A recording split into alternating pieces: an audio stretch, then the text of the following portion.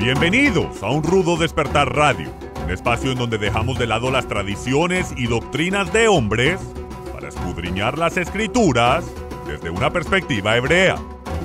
Viva una experiencia que desafiará su paradigma religioso y experimente por usted mismo un rudo despertar. Shalom, estudiosos y apasionados de la Torá. Y bienvenidos una vez más a su programa de Un Rudo Despertar Radio del hermano Michael Root. Con ustedes, su servidor Harold Calvo, transmitiendo para toda nuestra audiencia hispanoamericana, desde el cono sur de las Américas hasta el hemisferio norte, desde el Pacífico hasta el Mediterráneo, y a todos nuestros hermanos en la diáspora. Shalom, paz y gracia para ustedes. El día de hoy me acompañan mis hermanos Esbi, Ben Daniel. Esbi, ¿qué tal? ¿Cómo estás? Shalom. Muy bien, Harold. Shalom, shalom Álvaro y shalom a todos. Y también nos acompaña nuestro hermano Álvaro Martínez. Álvaro, un fuerte abrazo. ¿Qué tal? ¿Cómo estás? Shalom Harold, shalom Esbi. Un fuerte abrazo para todos y para toda la comunidad hispana que nos escucha en las cuatro esquinas del mundo.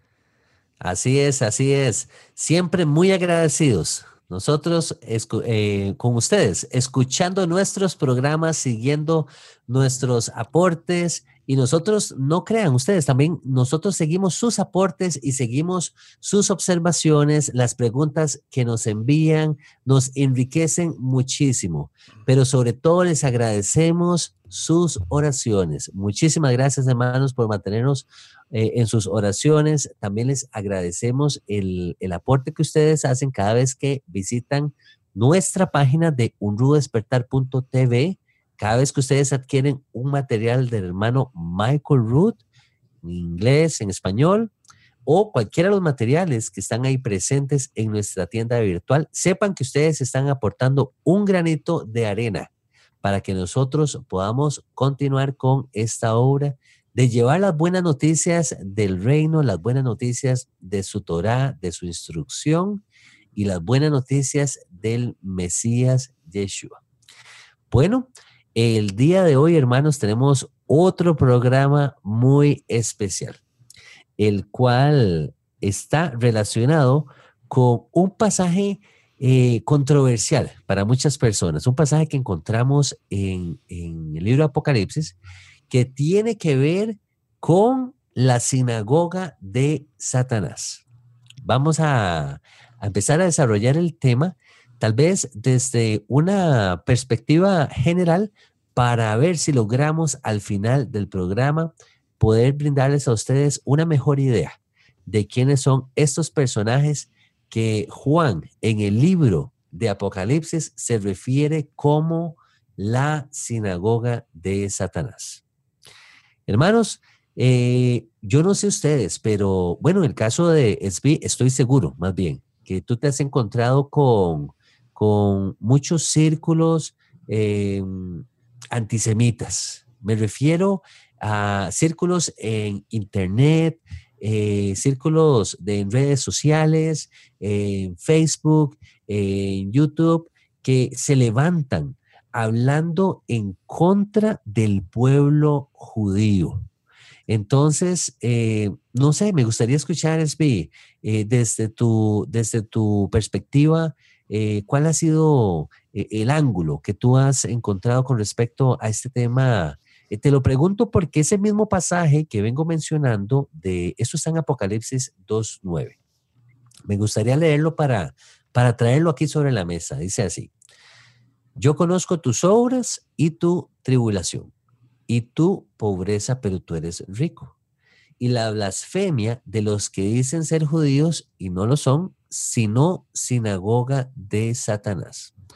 Revisando materiales, me he dado cuenta que muchas personas que se mueven en estos círculos antisemitas se aprovechan, toman este pasaje para decir que las personas que hoy en día habitan en la tierra de Israel no son judíos descendientes de Israel, descendientes de Jacob, y que son otras personas que llegaron a habitar la tierra, y que incluso los que hoy día se llaman judíos alrededor de la tierra realmente no lo son, sino que pertenecen a esta sinagoga de Satanás, en lo cual yo difiero totalmente, porque no podemos, como decimos en Costa Rica, agarrar un chayote y partirlo a la mitad y venir y descartar y emitir un juicio de esa manera.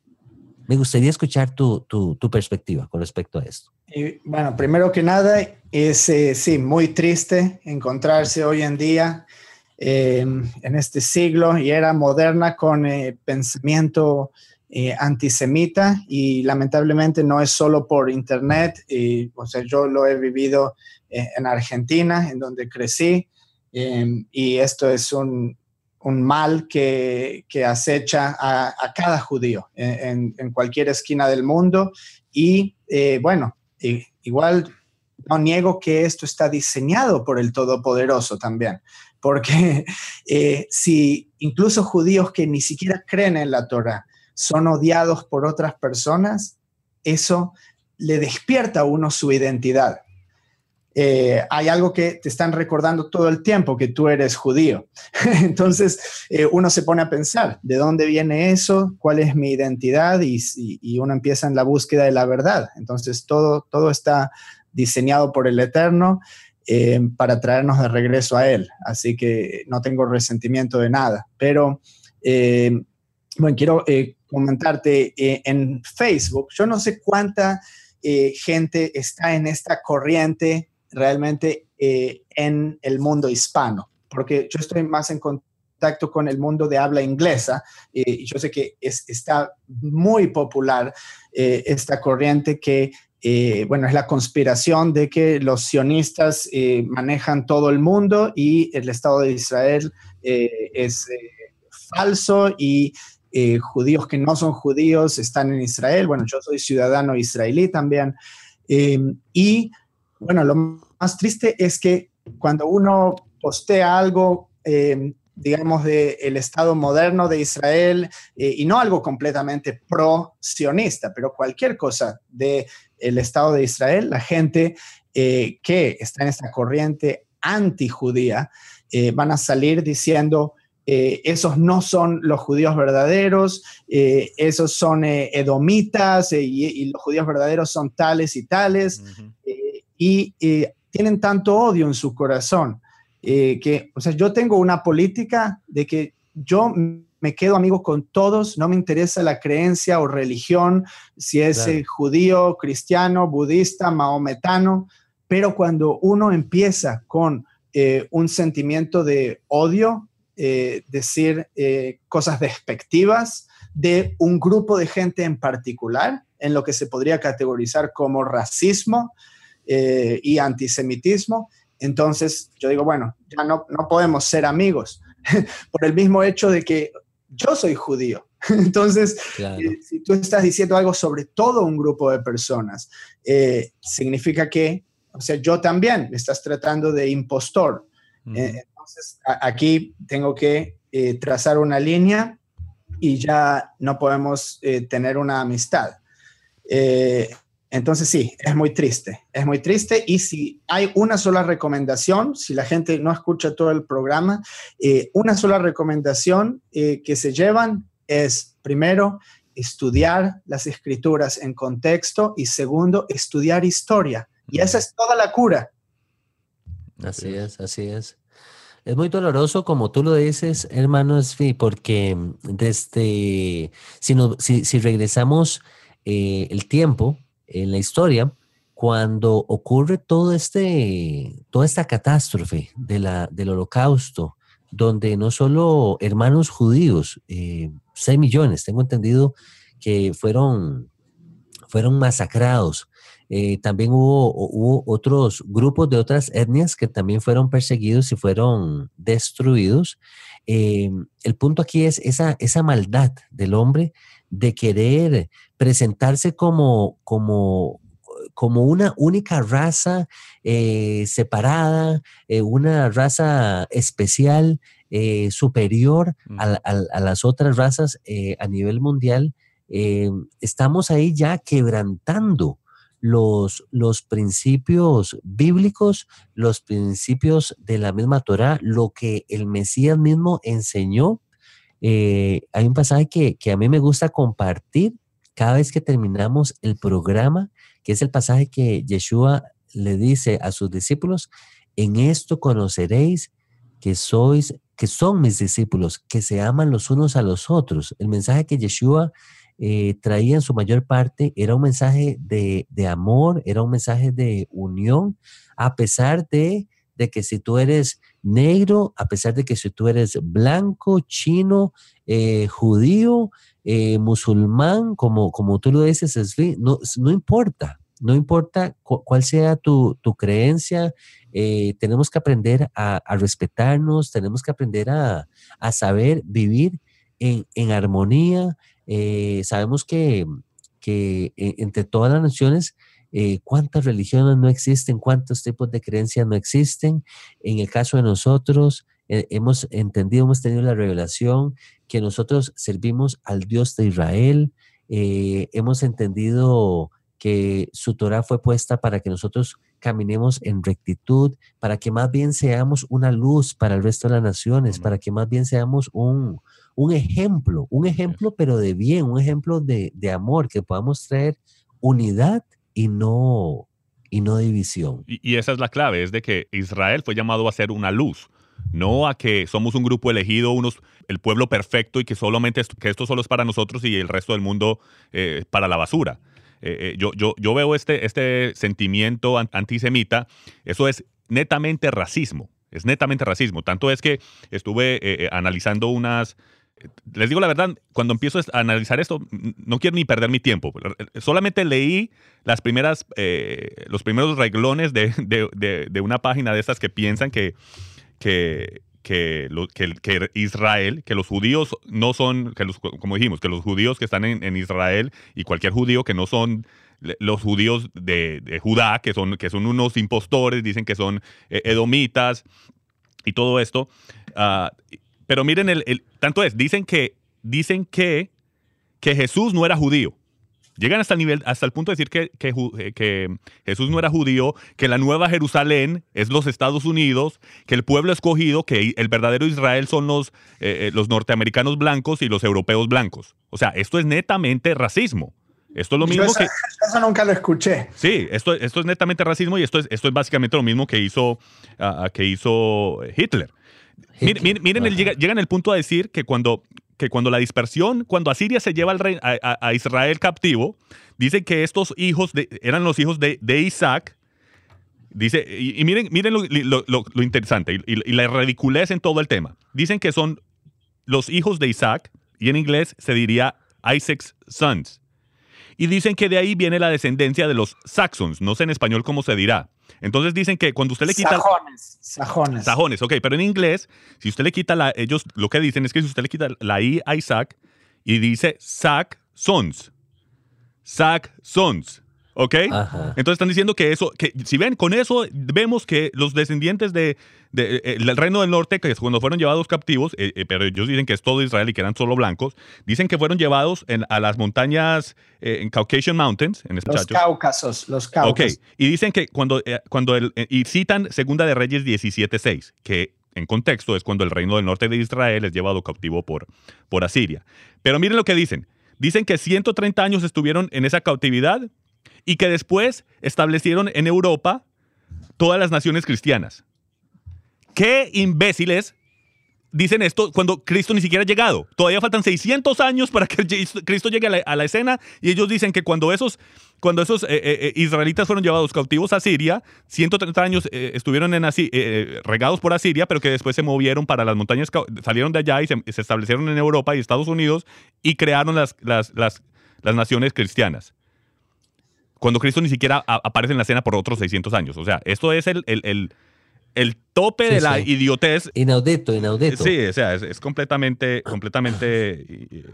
tontería. Yo le comentaba al hermano Spin en alguna oportunidad que había escuchado yo la postura de que el término British estaba supuestamente relacionado a que si tú separas la palabra en inglés, la palabra British, que significa británico, en inglés supuestamente se deriva de dos palabras, Brit-ish, y que Brit, la palabra Nuevo. Brit En hebreo. En en hebreo. hebreo es pacto, como el Brit Hadasha. Ish, hombre. Entonces, que los British vienen siendo los hombres del pacto. Eso lo he escuchado en diferentes, o lo he leído en diferentes artículos. SB me hacía me señalaba un punto muy sencillo y muy simple. Me dice, bueno, entonces, ¿qué serían los Spanish, los españoles? ¿O qué serían los, qué sé yo, alguna otra nacionalidad? Solamente porque sigue ese patrón de las palabras ish al final, ¿verdad? Entonces, yo dije, claro, no, o sea, eso nada que ver, jamás podríamos decir que no podríamos basarnos en esa conclusión, ¿verdad? Por esta palabra British. Pero bueno. Pero para la gente que no sabe, esto, bueno, es una corriente que se llama el israelismo británico. Y hay muchas cosas interesantes. Todo se puede estudiar. No hay nada en contra de estudiar lo que la gente presenta y verificarlo. Entonces, tenemos el israelismo británico. Luego tenemos a los hebreos negros, que dicen que todos los negros son o la gente de raza negra que viene de África occidental. Fueron los judíos exiliados que luego se dispersaron en las Américas y te dicen en dónde están las 12 tribus y son todos de color negro. Entonces, bueno, esto no tiene veracidad histórica. Así es. Por eso digo, simplemente estudiar la historia. Y cuando hablamos de la tribu de Judá, tenemos que recordarle a la gente, tenemos bastante información sobre la historia de Israel en el programa de las dos casas de Israel, si se quiere buscar en YouTube. Pero ahora estamos hablando exclusivamente de la tribu de Judá. La tribu de Judá que volvió del exilio babilónico en el año 526 antes de Yeshua. Luego vivió en el tiempo de Yeshua y luego fueron exiliados por los romanos. ¿Qué sucedió con los romanos? En el año 70 después de Yeshua destruyeron el templo. Toda la gente de Judea se quedó todavía después de la destrucción del templo, pero en el año 135 tenemos la rebelión de Bar Kokhba, y con esta rebelión que quisieron echar a los romanos de la tierra, los romanos se pusieron muy duros con los judíos y los empezaron a vender como esclavos a distintos lugares del pueblo romano. También los llevaron a otros lugares ya más como exilio. Por eso es que la corte del Sanedrín se trasladó a Tiberíades y se quedó ahí hasta el IV siglo y luego se disolvió. Pero la mayoría de los judíos fueron exiliados de la tierra. Siempre hubo un remanente que se quedó en la tierra hasta el día de hoy, pero la mayoría fueron exiliados a distintos lugares dentro del Imperio Romano. Entonces, el Imperio Romano se extendía desde Israel, luego hasta el norte, donde está Turquía y toda la región del Cáucaso, y luego toda Europa y el norte de África. Pero los judíos fueron sobre todo expulsados y se fueron hacia el norte, hacia Europa. Tenemos eventualmente los judíos sefaraditas. Esto viene de la palabra sefarad, que es la tierra de España. Allí hubo una concentración muy grande y se convirtió también en una capital del judaísmo rabínico y todo lo que es en la Edad Media y textos cabalísticos salen de ahí.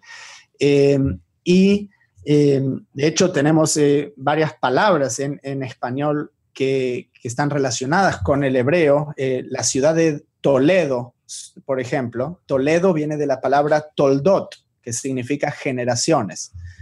Esa fue una capital muy grande del judaísmo, bueno, hasta el tiempo de la Inquisición, cuando fueron expulsados de España.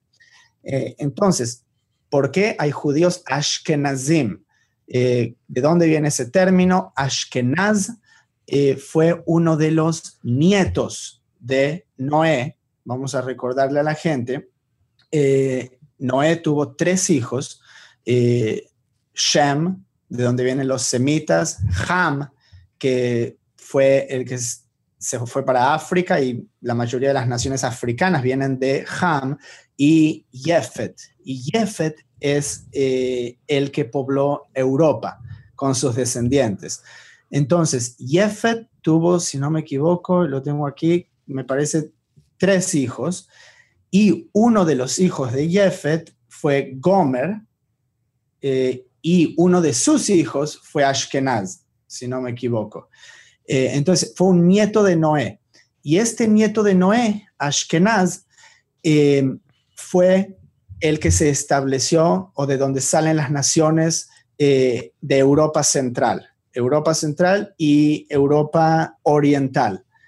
Entonces, todos los judíos que se establecieron en esa tierra, que era conocida como la tierra de Ashkenaz, fueron llamados judíos Ashkenazim, askenazitas. Y los judíos sefaraditas son los que vienen de España. Entonces, hay la gente que está con esta teología, que la llamaría teología de reemplazo. Dicen que los Ashkenazim no son judíos, son Ashkenazim, que vienen de Jafet, de otro hijo de Noé, que no es Shem. Pero esto sería lo mismo que decir que los sefaraditas no son judíos. O sea, es lo mismo que decir que yo, como soy argentino, no soy judío. Es la misma lógica. Exacto.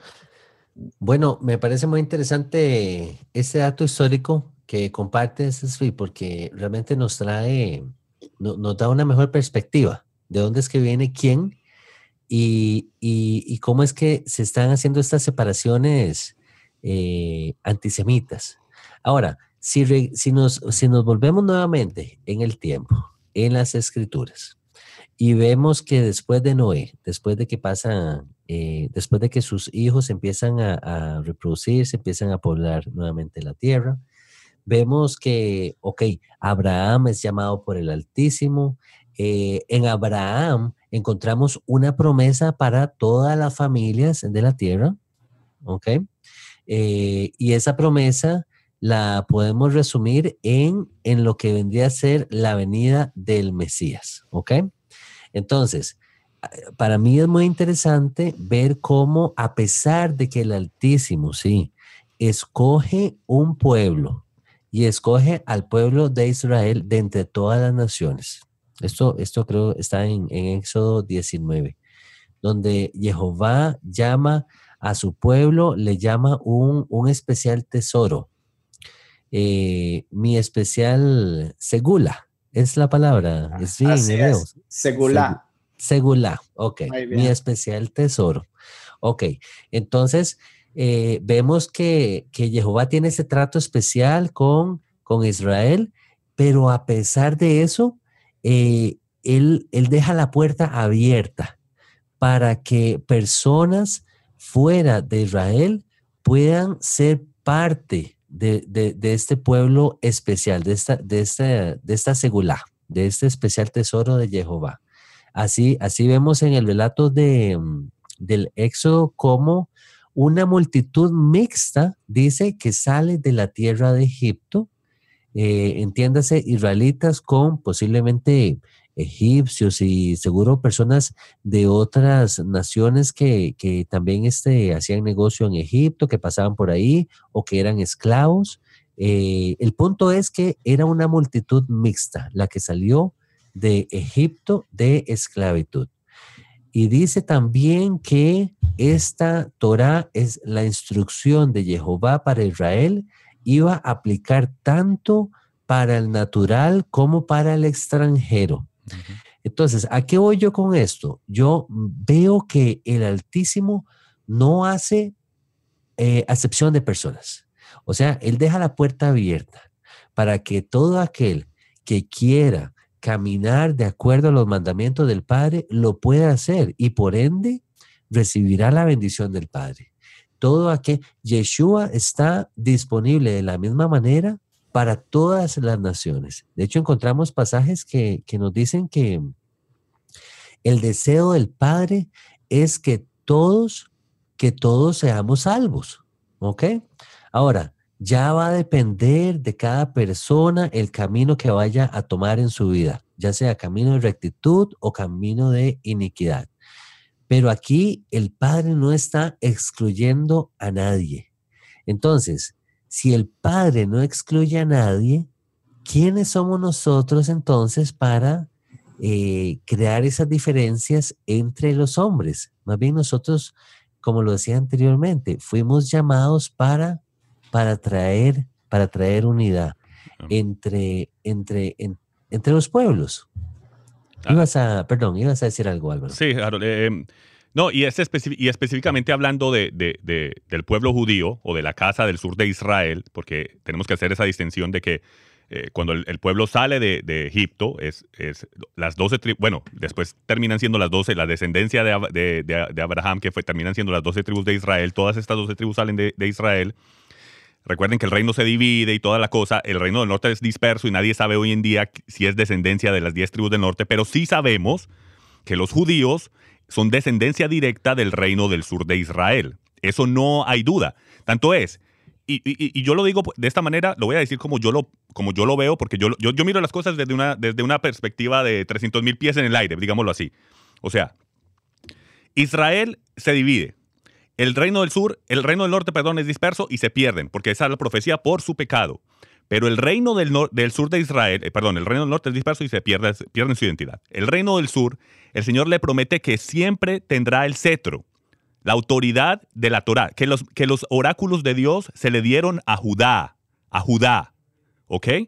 Si no fuera por Judá, nosotros ahora mismo, ustedes no nos estuvieran escuchando ni nosotros estuviéramos hablando de esto, porque nosotros, los que somos gentiles, que no crecimos en la cultura judía, no hubiéramos conocido la Torá. Si no es por ellos, por ser tan meticulosos en copiar cada letra, letra por letra, ni una jota ni una tilde se pierde porque ellos lo hicieron, porque ellos la guardaron. Entonces, si ellos no son el pueblo de Dios, si ellos no son los verdaderos judíos, entonces, ¿quiénes son? Porque ellos son los que nos dieron la palabra y gracias a ellos la tenemos hoy en día. Entonces, si ellos no son y son unos usurpadores, pues entonces se convirtieron en el verdadero pueblo de Judá, porque ellos son los que tienen el cetro, ellos son los que tienen los oráculos de Dios y ellos son los que se lo trajeron al mundo y han sido una luz al mundo. Y con eso ahora podemos nosotros entrar y conocer el verdadero camino y el verdadero deseo del Dios de Abraham, Isaac y Jacob. Entonces, si los judíos no son los judíos, pues ya se convirtieron los verdaderos judíos y al que le guste bien y no también, porque ellos siempre mantuvieron la Torá. No hay otro grupo. Amén.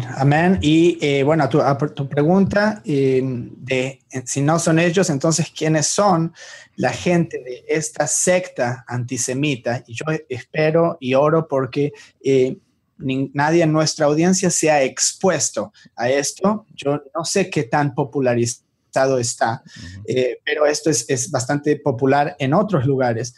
Cuando dices quiénes son los judíos, otro dato histórico nos habla sobre los házaros o el imperio khazar. Y este imperio que ocupaba lo que sería el norte de Turquía, la región de los Cáucasos, Ucrania, Azerbaiyán y el sur oeste de Rusia, era parte de la tierra que se conocía como Ashkenaz, una tierra de Yefet, y aparentemente esta gente, los házaros que vivieron en la Edad Media, el emperador fue expuesto en determinado momento a un sabio judío. Y resulta que el impacto fue tan grande sobre él que él decidió convertirse al judaísmo y convirtió a todo su imperio al judaísmo alrededor del, creo que entre el siglo X y XII. No tengo el dato aquí justamente, pero esto sí es un dato histórico. Entonces, hay un libro escrito por una persona que se llama Koestler, que el nombre del libro es La 13ª tribu. Y de aquí viene toda esa doctrina, toda esa teología, y ellos dicen que los judíos son esos házaros. Uh-huh. Inclusive el Estado moderno de Israel que viene de esa gente. Entonces, esto fue expuesto como una mentira por historiadores. O sea, porque todos los judíos ashkenazim no vienen de ahí. Eso es solo algunos miles. O sea, no es todos los ashkenazim. Uh-huh. Y para la gente que no sabe y no tiene conocimiento de quién vive en Israel hoy en día, yo le puedo decir, le puedo atestiguar, he vivido en Israel por casi una década, que ahí no hay solo judíos europeos. Ahí hay judíos de todos los continentes. Muchísimos que son parte de lo que serían las tribus perdidas, de hecho, que uh-huh. Los rabinos están llegando a reconocer. Dicen, aquí estaba la tribu de Menashe en el norte de la India, trajeron a miles de personas de la India, uh-huh. De la región de Kashmir, y ellos ahora son llamados judíos. O sea, serían en realidad parte de otra tribu de Israel, pero ahora el Estado de Israel es un Estado netamente judío. Uh-huh. Entonces, si está bien o está mal que esas tribus perdidas sean convertidas al judaísmo es otra pregunta. Exacto. Por separado. Uh-huh. Es un dilema filosófico, pero lo que hay que reconocer, como dice Álvaro, es que la gente dentro de la religión judía son los que han preservado la Torá, las tradiciones, el entendimiento que tenemos ahora de las escrituras, y lo que yo veo por parte de esta gente que es tan racista es un sentido de orgullo propio, egocentrista y arrogancia, como yo no vi en muchos lugares, que ahora tienen la Torá y entonces ahora ellos entienden, tira la basura a todos los judíos, no sirven para nada. Y te digo más, hay gente que está diciendo que ni siquiera el hebreo que hablan los judíos es el hebreo original, que ellos saben hebreo mejor. Sí. Y llegaron a las escrituras hace tal vez menos de una década. Y ellos dicen, no, nosotros sabemos el hebreo original. Exacto. Y las palabras que hablan son muy graciosas. O sea, tienen pronunciaciones distintas. Y bueno, de ahí salen muchas de las pronunciaciones del nombre de Jehová, que son, bueno, que la gente nunca las escuchó y no hace falta decirlas. Dicen que Israel es Yashar Allah, o Elohim es Allah, Allahim. Y de acuerdo a su propio entendimiento. O sea, ellos no tienen ningún conocimiento de la lengua hebrea. Y por ende, y es obvio de que están perdiendo la idea de lo que son las escrituras hebreas, del punto de lo que es Israel, de lo que el Padre determinó como Israel, de ser una luz al mundo. Estamos hablando de que no específicamente, cuando yo estoy hablando de Israel, no estoy diciendo solamente los judíos, estoy hablando de todo Israel, todas las 12 tribus juntas que estaban llamadas a ser una luz al mundo y a traer, y que por la bendición, por seguir al Padre, según sus mandamientos, iban a hacer tanta bendición, iban a recibir tanta bendición que las naciones iban a ver la bendición y iban a venir a tocar la puerta y preguntar, bueno, hábleme de su Dios porque yo veo la bendición sobre ustedes. Pero es entender que debemos ser injertados en el olivo que es Israel. Israel son las 12 tribus y Judá es parte de ellos. O sea, es una idiotez decir que los judíos no son parte de Israel. Son las 12 tribus juntas. Tenemos que ser injertados en ese olivo y así como Israel, ser una luz al mundo. No para ser mejores que los demás, no para, como dicen ustedes, que me gusta mucho como dicen que no es de un casto más alto, es que dicen, ¿no? Sí, o algo así. Una casta más alta. No. Israel ese nunca fue el propósito de Israel. El propósito de Israel fue ser una luz al mundo. Por eso es que la tierra de Israel, ahora hablando de la tierra de Israel, porque estamos hablando del pueblo de Israel y la tierra, que son dos cosas diferentes, pero lo que donde el Padre dice que siempre tiene su mirada en Jerusalén, ¿dónde está? En el centro del mundo. O sea, qué inteligente el Padre que pone a Jerusalén, a Israel, lo que es Israel, en todo el centro, lo que todo el mundo determina y conoce como el centro del mundo. ¿Por qué? Porque uno pone una luz en el centro del mundo para que brille la luz hacia el resto de los demás. Tanto es, ¿qué es lo que dice el Salmo? Y miren esto que me pareció muy interesante. Terminen este versículo que voy a decir.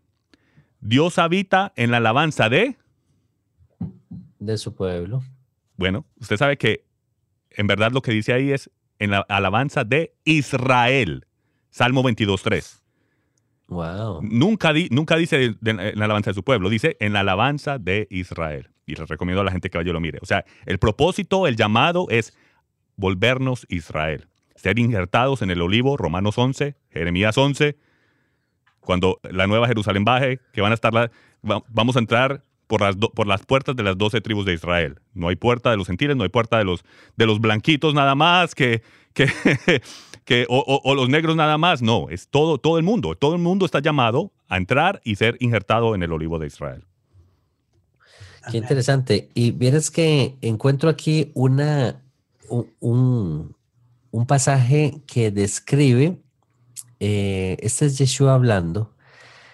Les voy a leer el pasaje. Para mí, este es como una luz para poder definir quiénes son realmente la tal sinagoga de Satanás a la que se está refiriendo Juan. No, sí, tenemos que entrar ahí. O los judíos que el pasaje dice que son como falsos judíos, ¿verdad? Uh-huh. Entonces, dice así, eso está en Juan 8:39. Le leo desde el 39. Dice, respondieron y le dijeron a Yeshua, nuestro padre es Abraham. Aquí, estos son los fariseos, una de las sectas judías del primer siglo. Dice, Yeshua les dijo, si fueseis hijos de Abraham, las obras de Abraham haríais. Entonces, solo ahí yo ya encuentro una excelente definición de quiénes son realmente hijos de Abraham, ¿ok? No necesariamente los hijos de sangre, sino Amén. los que hacen las obras o los que hacen las obras de Abraham, ¿ok? Que vienen siendo guardar los mandamientos del Padre. Amén. Por ahí en Génesis se nos dice que Abraham guardó mis mandamientos, guardó mis estatutos, guardó mis decretos. Y sigo leyendo. El versículo 40 dice, pero ahora procuráis matarme a mí, hombre que os he hablado la verdad, la cual he oído de Dios. ¿No hizo esto Abraham? Luego dice el versículo 41, vosotros hacéis las obras de vuestro padre. Entonces, un momentito, aquí Yeshua está definiendo que estas personas a las que él les está hablando, a esta secta de los fariseos, dice que el padre de ellos era diferente al padre de Yeshua, ¿ok? Dice, entonces le dijeron ellos, nosotros no somos nacidos de fornicación, un padre tenemos que es Dios. Yeshua entonces les dijo, si vuestro padre fuese Dios, ciertamente me amaríais. Esa es otra señal interesante. Porque yo de Dios he salido y he venido, pues no he venido de mí mismo, sino que Él me envió. ¿Por qué no entendéis mi lenguaje? Porque no podéis escuchar mi palabra. Vosotros sois de vuestro padre el diablo, y los deseos de vuestro padre queréis hacer. Él ha sido homicida desde el principio y no ha permanecido en la verdad. Ojo, hay otra clave, no ha permanecido en la verdad. ¿Qué es la verdad? La verdad de la palabra. De la palabra, son las escrituras, porque no hay verdad en él. Cuando habla mentira, de suyo habla porque es mentiroso y padre de mentira. A mí, porque digo la verdad, no me creéis. ¿Quién de vosotros me redarguye de pecado? Pues si digo la verdad, ¿por qué vosotros no me creéis? El que es de Dios, las palabras de Dios oye, por esto no las oís vosotros, porque no sois de Dios. Entonces, a mí me llama mucho la atención de que Yeshua hace una distinción aquí. Y estos hombres pareciera ser que estos líderes religiosos pertenecientes a esta secta de los fariseos, pareciera que el propósito final de ellos no era realmente guardar los mandamientos como tales, sino que era, y lo sabemos por registros bíblicos y registros históricos, que ellos manejaban una agenda personal, que iba más allá de los mandamientos de Dios, que incluía ya lo que conocemos como mandamientos de hombres, ¿ok? Discúlpame, Harold, Ajá, rapidito, sí, ya te adelante, dejo. adelante. Y es No te importante preocupes. entender aquí que él está hablando a unas personas en específico, no porque le dijo eso, que ellos eran de su padre el diablo, y en Apocalipsis dice que la sinagoga de Hasatán no está hablando de que todos los judíos son la sinagoga de Hasatán, que todos los judíos, está hablando a esos que tienen su agenda. Exacto. Los que están haciendo las cosas a Exactamente. escondidas y llevando a la gente en un camino incorrecto. O sea, no es a todo Sí. Israel, o el Israel que había en ese tiempo, que solamente eran los judíos. Él no estaba hablando a todos, sino a esos específicos. Eso es claro y Claro. es importante entender. Me Y parece es muy algo- importante ese punto. Y también, perdón, Harold, Sí, adelante, tú sí. lo habías dicho, pero me gustaría enfatizarlo, que en el libro de Juan específicamente, cuando dice los judíos, se está refiriendo a unos de la secta farisea. Uh-huh. No se está refiriendo a los judíos, o sea, Correcto. sus propios seguidores eran judíos. Exacto. Él era judío. Él era judío, exacto. Entonces, cuando dice Juan en 8:48, dice, respondieron entonces los judíos, o él le dijo a los judíos, había una fiesta de los judíos. Así es. Juan no era judío, habla como si fuese otra gente. Entonces, sí, está hablando de una gente, de una secta en particular, y esto llevándolo a un nivel individual. Uh-huh. Cada uno de nosotros puede ser de Dios o del diablo, Así dependiendo de nuestro comportamiento el día de hoy. Exacto. No a lo que hicimos hace 20 años y no a lo que dijimos hace 20 años y no a lo que decimos hoy, sino lo que hacemos hoy. Exacto. Y cualquiera se puede caer de eso y cualquiera puede volver a eso. Amén. Entonces, el contexto es muy importante. ¿A quién le Exacto. estaba hablando Yeshua en ese entonces? A los líderes religiosos Exacto. de esa Exacto. época. Y en Apocalipsis 2. Perdón, Álvaro. Es una distinción muy bonita que hace Michael Root en el libro de la cronología de los evangelios.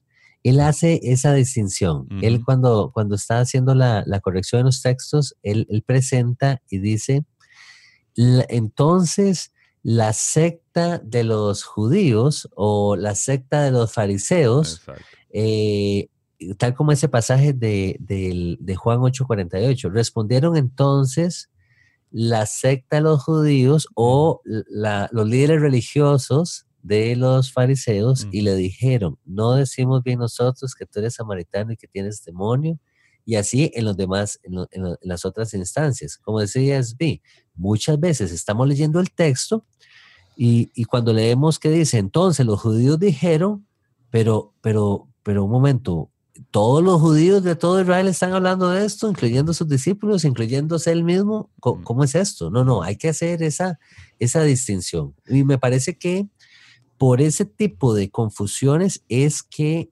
mucho antisemitismo surgió también, ¿verdad? Para decir, es que fueron los judíos que se oponían a Yeshua y entonces los judíos son el malo de la película.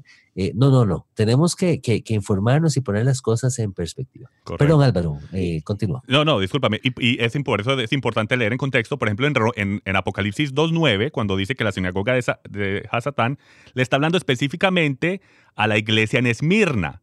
Y en Apocalipsis 3:9, cuando vuelve a repetir que son la sinagoga de Hasatán, también le está hablando a la congregación en Filadelfia. O sea, le está hablando a esos grupos específicos. Diferentes audiencias. Exacto, está hablando cuando está dando la revelación de las 7 iglesias, de las 7 congregaciones, no iglesias, las 7 congregaciones, y a la de Esmirna le dice que allá hay gente que son la sinagoga de Hasatán, y lo mismo le dice a los de Filadelfia. Entonces no le está hablando a todas las iglesias, a todos los judíos, diciéndoles que ellos son la sinagoga de Hasatán. Eso no significa que yo soy la sinagoga de Satán. Bueno, lo estamos analizando, Svi. Yo todavía no estoy convencido. Entonces, Mucho cuidado, hermanos. Mucho cuidado. También enfatizar otra cosa, que vamos a entrar a las palabras, o sea, qué significa judío y qué significa sinagoga, primero que nada, pero antes quiero hacer énfasis en esta parte del verso. Yo conozco tus obras y tu tribulación y tu pobreza y la blasfemia de los que se dicen ser judíos y no lo son, sino sinagoga de Satanás. Ok, la blasfemia de ellos. Y luego tenemos en el 3:9 que tú dijiste, yo te entrego a la sinagoga de Satanás, a los que dicen ser judíos y no lo son, sino que mienten. Yo haré que vengan y se postren a tus pies. Está hablando de un enemigo. Un enemigo que estaba en contra de esta congregación. Entonces, fíjate qué interesante, la imagen es muy parecida a lo que dice en Isaías 60:14, le está hablando a otra audiencia, por supuesto, Isaías, pero dice, y vendrán a ti humillados los hijos de los que te afligieron, y las pisadas de tus pies se encorvarán todos los que te escarnecían, y te llamarán ciudad de Jehová, Sión del Santo de Israel. Entonces lo mismo en Apocalipsis 3:9, haré que ellos se arrodillen a tus pies, la sinagoga de Satán, los que eran enemigos de ellos.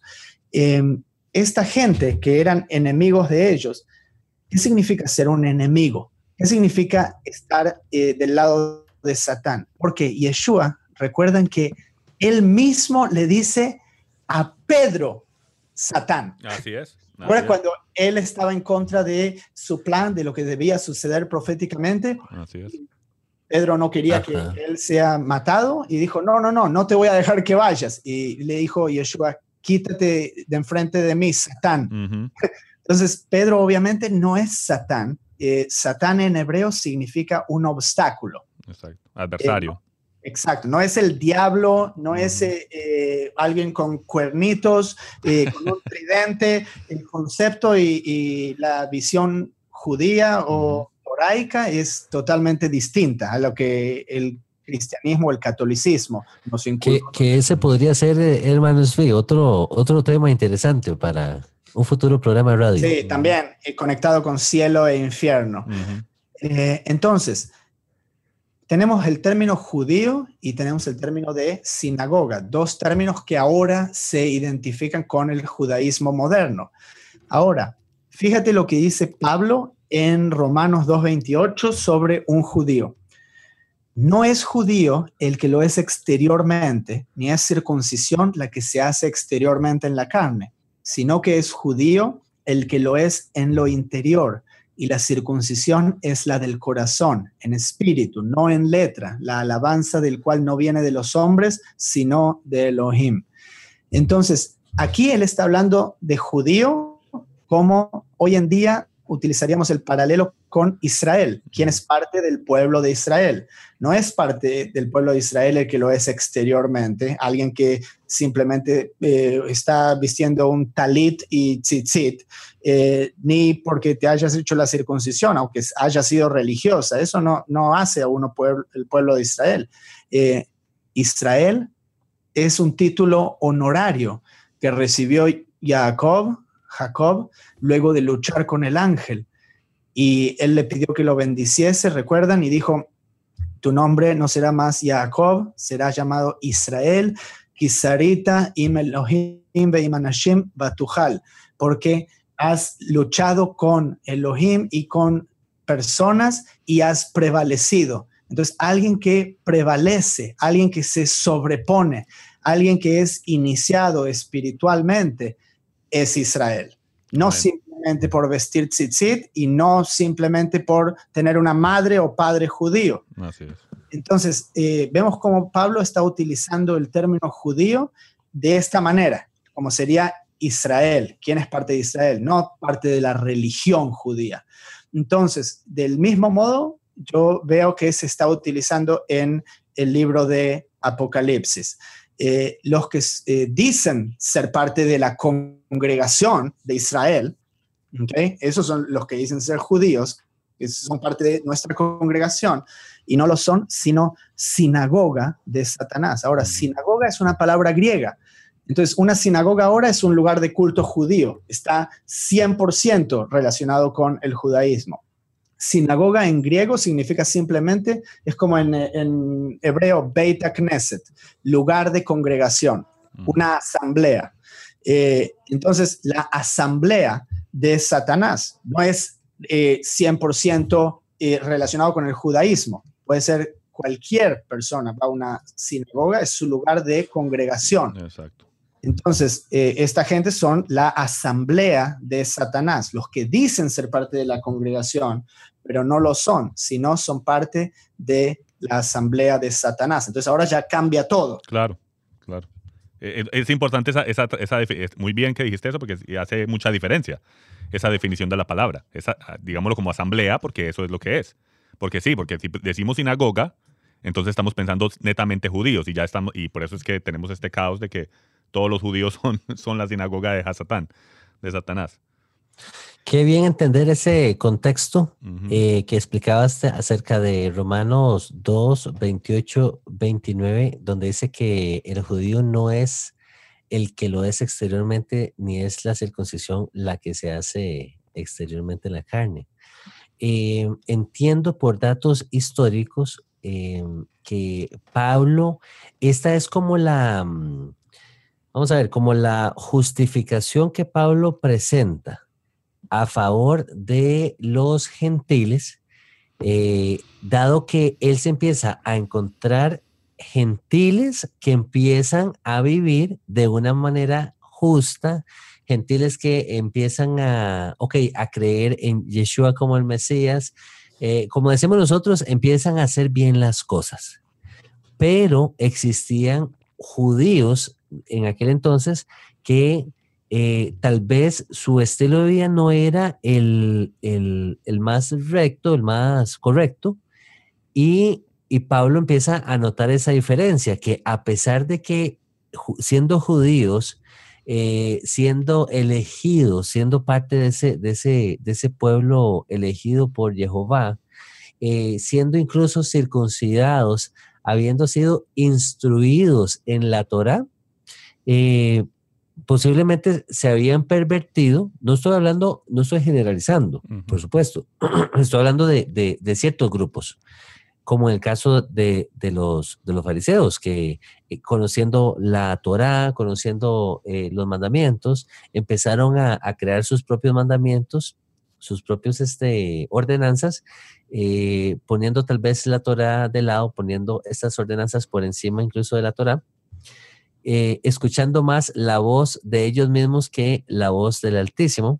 Entonces Pablo viene y hace esta distinción y dice, ¿cómo es posible que tal vez estas personas, teniendo mayor conocimiento, se hayan alejado de la buena senda y vengan gentiles, gente de afuera del pueblo, que quiere guardar ahora los mandamientos, que quiere acercarse ahora al Padre, que reconocen a Yeshua como su Señor?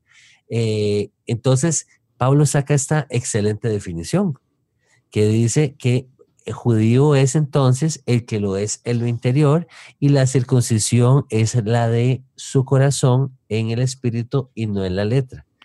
Aclarando nuevamente que Pablo no está diciendo o descartando el mandamiento de la circuncisión en la carne. Okay, en eso sí estamos claros. Es simplemente que él está diciendo, increíble que hayan personas que vengan de afuera, que el Padre ha circuncidado sus corazones. O sea, no los excluye el Padre a ellos. Exacto. Ellos tienen también entrada y ellos son parte del pueblo de Israel como tal. Y vemos un gran ejemplo de eso en Hechos 21, en el Hechos 21, 25.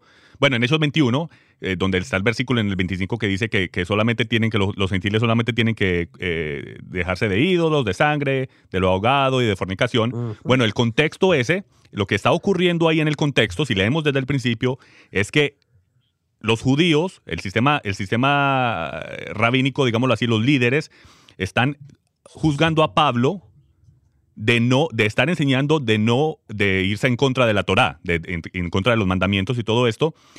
Y porque ellos no van a dejar, y lo critican y lo acusan de que entró a gentiles al templo. Y tanto es que lo toman y lo van a apedrear, casi lo matan en ese capítulo 21 de Hechos. Entonces, eso es, esa gente, esa es una sinagoga de Satán. Porque falsamente lo están acusando de algo le están acusando de que se está yendo en contra de la Torá y lo tratan de matar. Porque él está trayendo a gentiles y lo acusan de que él no lo hizo, él no metió a ningún gentil en el templo, y lo acusan de que él metió a gentiles en el templo, porque ellos no dejaban en el primer siglo que ningún gentil entrara al templo, tenía que convertirse al judaísmo, pero esa gente lo acusan y lo apedrean, de tal manera que casi lo matan. Entonces, esa es la sinagoga de Satán a la cual Pablo se refiere, no a todo judío en general. Así es. Y a mí me gustaría agregar otro punto que es, determinamos que los judíos no son la sinagoga de Satán, pero todavía está este ánimo de teología de reemplazo cuando la gente cree que cualquier persona que sea judía y que no recibió al Mesías, entonces está perdida, ellos van a quedar y van a sufrir durante el periodo de tribulación para que reciban al Mesías y qué sé yo.